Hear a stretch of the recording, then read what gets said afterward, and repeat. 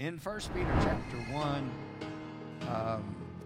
the setting is in a time of great trial.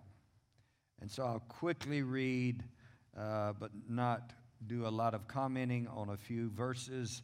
Wherein you greatly rejoice, beginning in verse 6, wherein you greatly rejoice, for though now for a season, if need be, you're in heaviness through manifold temptations or many different tests and trials, that the trial of your what? Faith, being much more precious than that of gold that perisheth, though it be tried with fire, might be found unto the praise and honor and glory at the appearing of Jesus Christ, whom having not seen ye love, in whom, though now ye see him not, yet believing, you rejoice with joy unspeakable and full of glory, receiving the end of your faith, even the salvation of your souls. Now, obviously, on those few verses, we could preach a sermon in itself. But I want to focus on verse 9. It says, receiving the end of your faith, even the salvation of your souls. Receiving the end of your faith. So in your life, when you're in a test or in a trial, and obviously we're in one, and I'm in the middle of one, a major test or trial. But in the middle of it, you want to see beyond what you see. You want to look beyond the present. You have to deal with the reality of the natural. You have to face the mountain, in other words. Faith is not denial that there is a mountain. Faith is acknowledgement there is a mountain, but believing that by your believing in your heart and you're speaking with your mouth and your faith in God, that the mountain will be removed. Hallelujah. That God is more than a match for your mountain. I said God is more than a match for your mountain. So even though the mountain looks big, and even though in the natural you have great adversity or great challenge, you can know and be assured that there is an end to your faith. Now he says in this verse, receiving the end of your faith, even the salvation of your souls. The end of your faith would be the manifestation of the promise of God fulfilled in your life. In other words, you lay hold of the promise of God, you believe the promise of God, and you acknowledge that promise, and you believe to receive that promise. And then when that promise is fulfilled in your life, that is the end of your faith. Are you with me? So you're always wanting to look beyond your present set of circumstances or your present trial, even though there are many temptations, tests, and trials in your life. Many are the afflictions of the righteous, but the Lord delivers them out of them all. In this world you shall have, Jesus said, tribulation, but be of good cheer, I have overcome the world. So, though there are many trials, though there are many tests in your life, when you look to Jesus and look to the Word of God and look to the promise of God, you will come through the test and you'll get through the fire and you will not be burned and you will get through the waters and they will not overflow you. In other words, you're not going to drown in the waters and you're not going to die in the fire and you're not going to stop in the wilderness and you're not going to die in the valley. Although I walk through the valley of the shadow of death. So then in all of the cases of trial and tests, you got to look beyond what you see all around you, your environment, your setting, your situation, your circumstance, your challenge. Though it may be great, you can look beyond it. Hallelujah. You can believe beyond it. And so he says, receiving the end of your faith, even the salvation of your souls. Now let's go, if you will, to Mark 11. And we're going to look at Mark 11. We're going to just look at the essentials.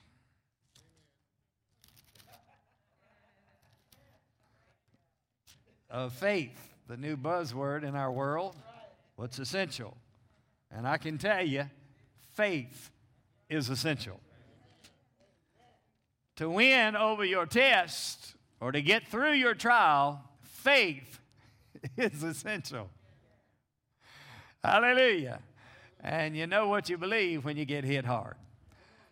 Hallelujah. So with God, all things are possible. So in Mark chapter 11, we're going to look at verse 24.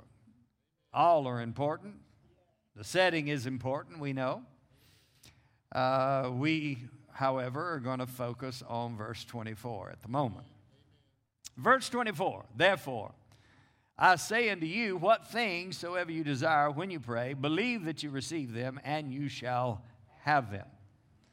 Therefore, I say to you, God saying, Jesus saying. Now, if Jesus showed up at church today and said this to you, would you believe it? I mean, if Jesus appeared in the body or in the flesh in his glorified state and appeared to you and said that to you, would you believe it? But we don't have to have Jesus come show up in the flesh in his glorified state in order to believe it, because it's written. Amen? So he said, what things soever you desire. Jesus said this. Jesus said, what things soever you desire, when you pray, believe that you receive them. And what? You shall have them. Now, what is the end of this verse? You shall have them. That's the end of the verse. That's the end of the purpose of the verse. Jesus is not giving us words to frustrate us. Jesus is not giving us words to just dangle something in front of us, some false hope. Jesus doesn't speak his word just to make us feel good for the moment and then leave us hanging in the end. No, Jesus said what he meant what he said, and will do what he said and perform his word. Amen? So he said, what things soever you desire, when you pray, believe that you receive them, and you shall have them. Having them is the manifestation point. That's the end of your faith. You actually got the manifestation. It showed up at your house. You know, we live in a world where Amazon can do your next day delivery. And people complain if it took 2 or 3 or 4. You know, so they want to do drones. But Jesus had drones before drones were even a thought in the mind of man. Jesus had angels before drones were invented or even thought about. So heaven has a plan before man comes up with it. And heaven's plan is a better plan. I said heaven's plan is a better plan. Heaven's plan is always on task and always in action when we have faith in God and trust in him. All right, so then, God knows how to get his plan fulfilled in your life. You don't always know how God's going to do your miracle. You just have to believe he will. You don't have all the facts, and you don't have all the factors, and you don't have everything planned out perfectly. You don't know all the factors of life, but you do know in whom you have believed, and you are to be persuaded that he's able to keep that which you've committed unto him against that day. And you're to be persuaded that he is a performer and that he will perform his word in your life. Be persuaded that God will make his promise good. In other words, you will receive the end of your faith. You will come to that having point. You will come to that place where you get through the fire or through the flood or through the wilderness or through the valley of the shadow of death, or you get through or you get from one side to the other side. You get through the Red Sea. Or it's all in the Scripture over and over again, where there was impossible things that were in front of them and impossibilities with man. But God made impossibilities possible, because with God all things are possible. Hallelujah. With God all things are possible. And if all things are possible, we will dare to believe that God will do what he said, because all things are possible to those who believe. Hallelujah. So we have Bible verses and Bible stories, and then we have life stories today. We have Hebrews 11 of all the heroes of faith that believed God. We have a story after story, testimony after testimony, current and in the Bible, praise God, of how God fulfills His promise. Thank you, Jesus. I said, thank you, Jesus. God is faithful to His word. God is not a man that He should lie. You can trust in God when you can't trust anything else. You can trust in God when nothing else satisfies, when nothing else will fulfill, when nothing else will bring to pass what you need and desire in your life. But God is faithful, and He will not lie, and He will perform His word. And God's word is true, and He'll make His promise good to you. So what things soever you desire when you pray. Now, desire is an important element. It is essential. Praise God. It is essential to faith. In other words, if you want your faith to receive the end of its faith, or if you want to receive the manifestation, desire is necessary. Strong desire. Now, obviously, I have a strong desire for my wife to be restored fully, 100%. Praise God. And that desire will not wane. Hallelujah. And so the Holy Spirit gives you desire, and then we have natural desire. In Brother Hagin's life, Dad Hagin, Kenneth E. Hagin, young boy, 16 years of age, had an incurable blood disease, had a deformed heart, a paralyzed body. The doctors gave him no hope, pretty much told him, gave him up to die. His family told them, gave him up to die. There's really no hope, nothing we can do. The preachers, they gave him up to die.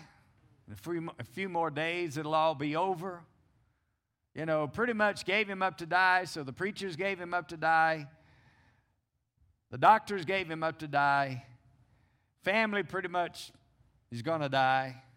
What can we do? But something in his heart wanted to live.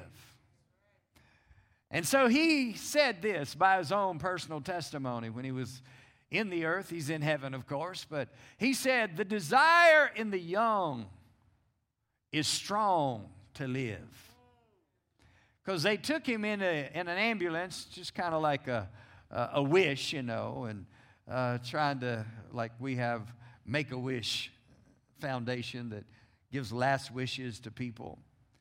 And I just watched a movie recently about the person. It was a documentary it was actually a movie about that person that started it. And so it was a police officer. And he died.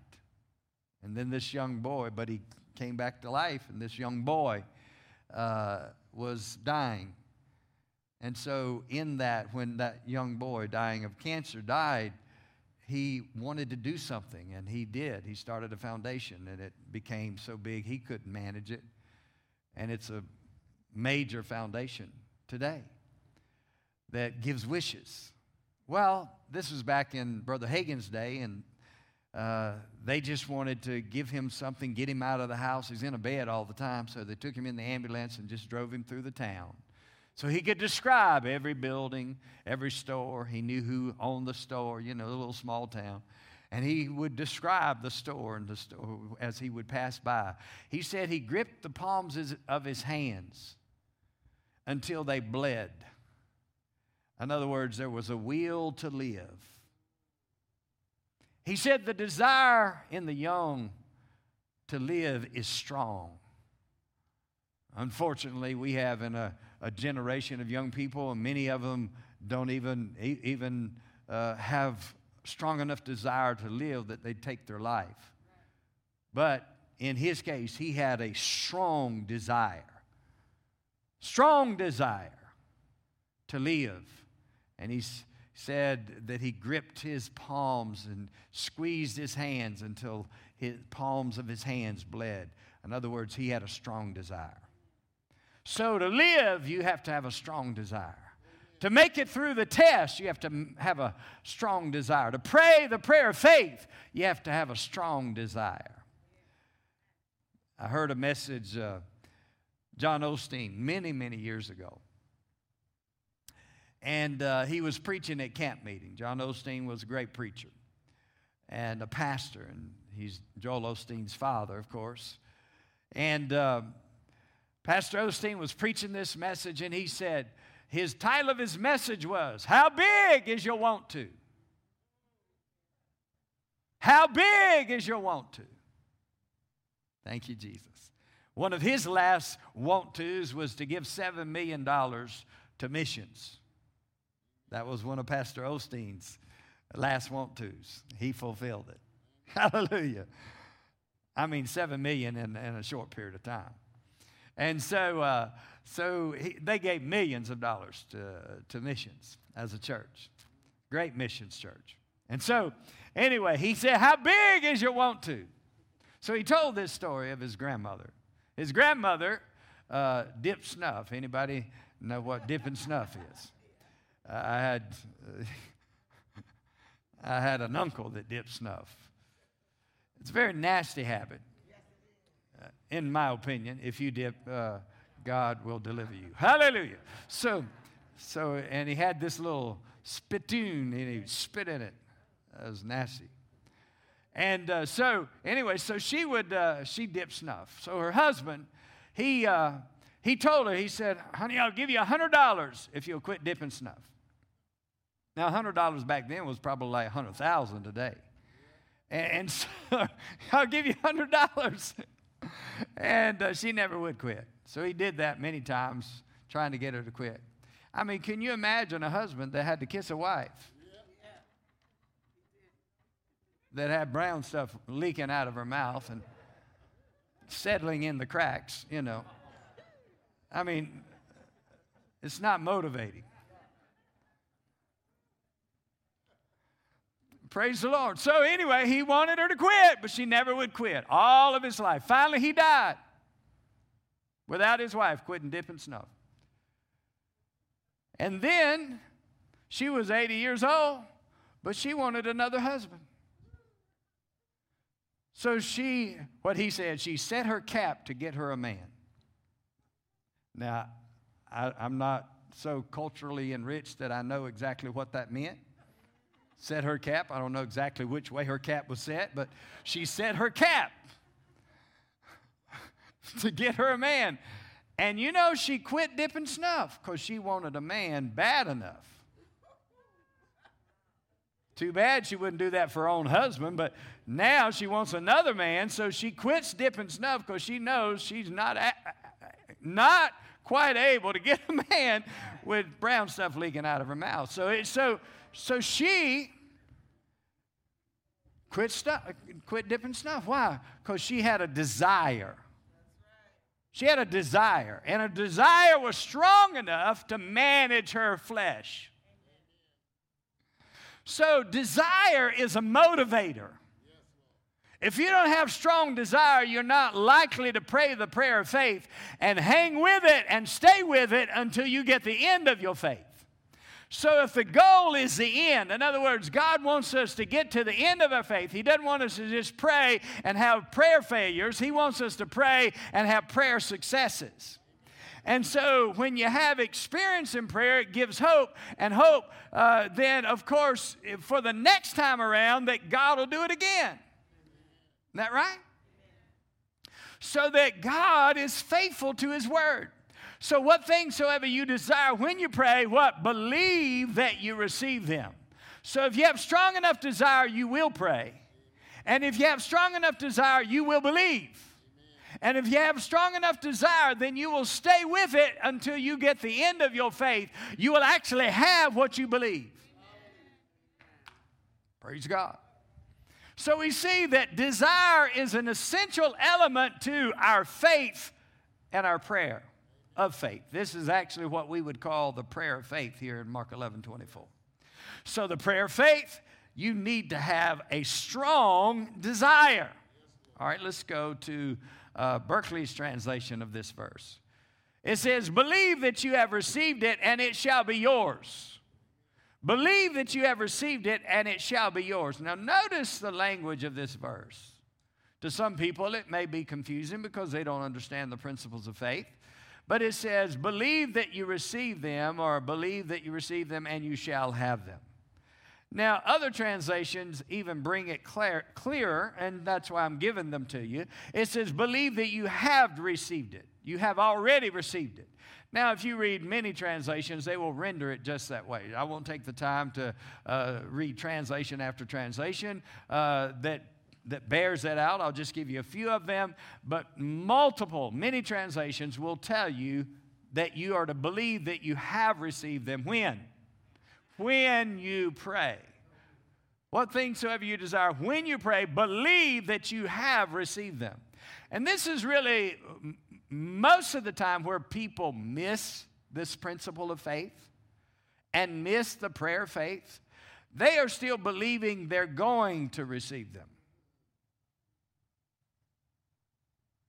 There are natural things in progression, but you believe that you have received when you pray. So prayer, thank you, Jesus. I mean, the first thing I did when I got the call is began to take authority. That's the first thing I did when I got the call concerning my wife. Began to take authority. Now, I don't even know anything about what's going on. I only know it's a very bad accident. And I began to take authority. So that's what you got to do. Exercise your authority. Pray the prayer of faith. Now, I don't know all the particulars, but I'm taking authority. Exercising based on what I do know. And so you exercise your authority based on what you do know, but when you get specifics, then you start being more specific. Now, he says, what things soever you desire when you pray, believe that you have received them. Believe that you have received it, according to Berkeley, and it shall be yours. So now, shall be yours is future. Are you with me? So then there is a time frame between, in many cases, and most prayers of faith, there's going to be a time between the time you prayed the prayer of faith and the time you have the manifestation of your faith or your prayer of faith. So then what do you do in between? There's an in-between. So if there's an in-between, what am I going to do in this interim time frame? What am I going to do? Well, I'm going to do what I believe the verse says. I'm going to believe I have received. Believe that I have received, and I shall have. Now, in order to get to shall have, I got to believe I have. It's not a contradiction. It is the way faith works. So then, believe that I have received it, and I shall have it, or it shall be yours. Now, Williams' translation says, have faith that it has been granted to you. Have faith that it has been granted to you, and you will get it. Pretty simple. You know, some people, they want deep truth that nobody can understand. They want to mesmerize people. They want to feel like they are so knowledgeable. Some people become idiots trying to become so knowledgeable. So how did you pronounce that word? And they become have-nots because they try to make the word so extremely mystical that no one can understand it. Jesus told Brother Hagin, he said, if it's complicated, they didn't get it from me. Now, if Jesus is talking to him, in a vision, he said, he basically was telling him to keep it simple because he said, if it's complicated, they didn't get it from me. If the truth that you know is complicated, or, So then, you'll know they didn't get it from me. So God's word is more simple. The scripture says, don't be removed from the simplicity of the truth. Simplicity. So if everything in our lives is complicated, then we're not going to likely have success with it, right? Now, they're complicated situations, but the truth unravels all those complicated situations. I said the truth of God's word simplifies life, and it unravels all the complicated things the devil tries to do in your life, because God's word is true. In other words, I don't have it all figured out. I want to have knowledge and understand things that I'm dealing with right now and with my wife, but I do know this. There's a simplicity to the Word of God, and her brain functions as it was designed and created by God to function, and that is my declaration, because I believe that I have received. Until I see it, I believe I have received it. When I see other things, I say what I believe. Praise God. I know there's natural things to deal with, but my faith is in God, who's able to change all of these things. Hallelujah. Because He's the creator of heaven and earth. He's the creator of all things, and He created her brain, and He created her body, and He knows what it needs to do to function. And I believe God is making things work right now. He created the body to heal itself as well, and I believe the anointing of the Holy Spirit just makes it happen supernaturally. God puts His hand on the natural, and He puts His supernatural on the natural, and what is naturally going to happen, thank God, I believe God's supernatural makes things. Any curse is reversed. Any damage is reversed. Hallelujah. So what seems complicated becomes simplified when I believe God's word, the eternal word that is settled in heaven, settled in the earth. And the same goes for you in your life. It does not matter what you face in life. If you know in whom you have believed and you're persuaded that God is able, that God can get you through the storm, through the wilderness, through the fire, through the flood, through the circumstance, out of the lion's den, out of the fiery furnace. Praise God. And the stories go on, how God delivers in a time of trouble and impossibilities. God raises up. Hallelujah. And in all of those cases, they believed God. So then, one translation says it very simply. Believe, Moffat says, believe you have got it, and you should have it. Believe you got it, so we'll make it even simpler. Right? Can't get much simpler than this. Believe you got it, and you'll get it. Believe you got it, and you'll get it. Believe you got it, and you'll get it. I believe I've got full mobility in my hand and in my arm and in my wrist. Still processing, still between the prayer of faith and actual full, complete manifestation. But I believe that I have received, and I'm working with God, and I'm working in the natural, and I'm doing what I know in the natural, but I'm doing what I know in the spirit and declaring it every day over and over again. What I believe, I say, and you're going to have what you say. If you do what the word says, that's what's going to happen, praise God, and it works for anybody, anytime, any place, anyone. The Word of God is no respecter of persons. It works for anybody the same. So God doesn't say, well, it's different for you if you're a preacher. No. You might find out that you might have some greater challenges sometimes. Because the devil likes to attack leadership because he wants to take leadership out, smite the shepherd, and the sheep will be scattered. But I'll tell you what, we're hanging together. Hallelujah. We're going together. We're going to fight this together. And we're going to fight, and we're going to win. And we're going to see the end of our faith, even the salvation of our souls. We're going to see the end of this thing with Pastor Vicki. 100% victory. Praise God. 100% mobility. 100% brain function. Hallelujah.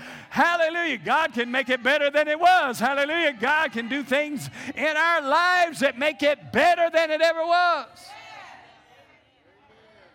Say, how shall these things be? Well, I believe the Holy Ghost is coming upon her right now. And every day we're saying it. Hallelujah. People are praying the word, speaking the word, declaring the word. And while we're believing and praying and speaking, hallelujah, God is at work. And everything that has been damaged is reversed. And the curse is reversed. We say she is perfectly sound and that she will walk and she will leap and she will praise God. In other words, her body will move and her mouth will move in the temple, in this house, and she will speak the word of God and declare it boldly, and she will tell of her testimony of the goodness of God and what the Lord has done. Look what God has done. He has reversed the curse, and we are in a place of having the end of our faith. The end of our faith. It works for us just like it works for you. I have to apply it. I have to do it just like you have to do it. Everybody has the same thing. It's not like you have a special anointing to believe God. No, you believe God just because you believe God. Hallelujah. I have a special anointing to speak and to preach. I have a special anointing to pastor, but I don't have just a special anointing to live life. In other words, we all have the anointing of the Holy Spirit on us, in us, and with us, and the Spirit of God, hallelujah, can help you. In that sense, we have a special anointing. Hallelujah.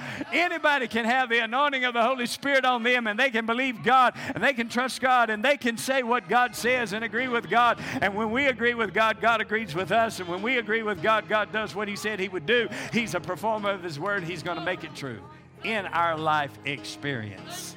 Hallelujah.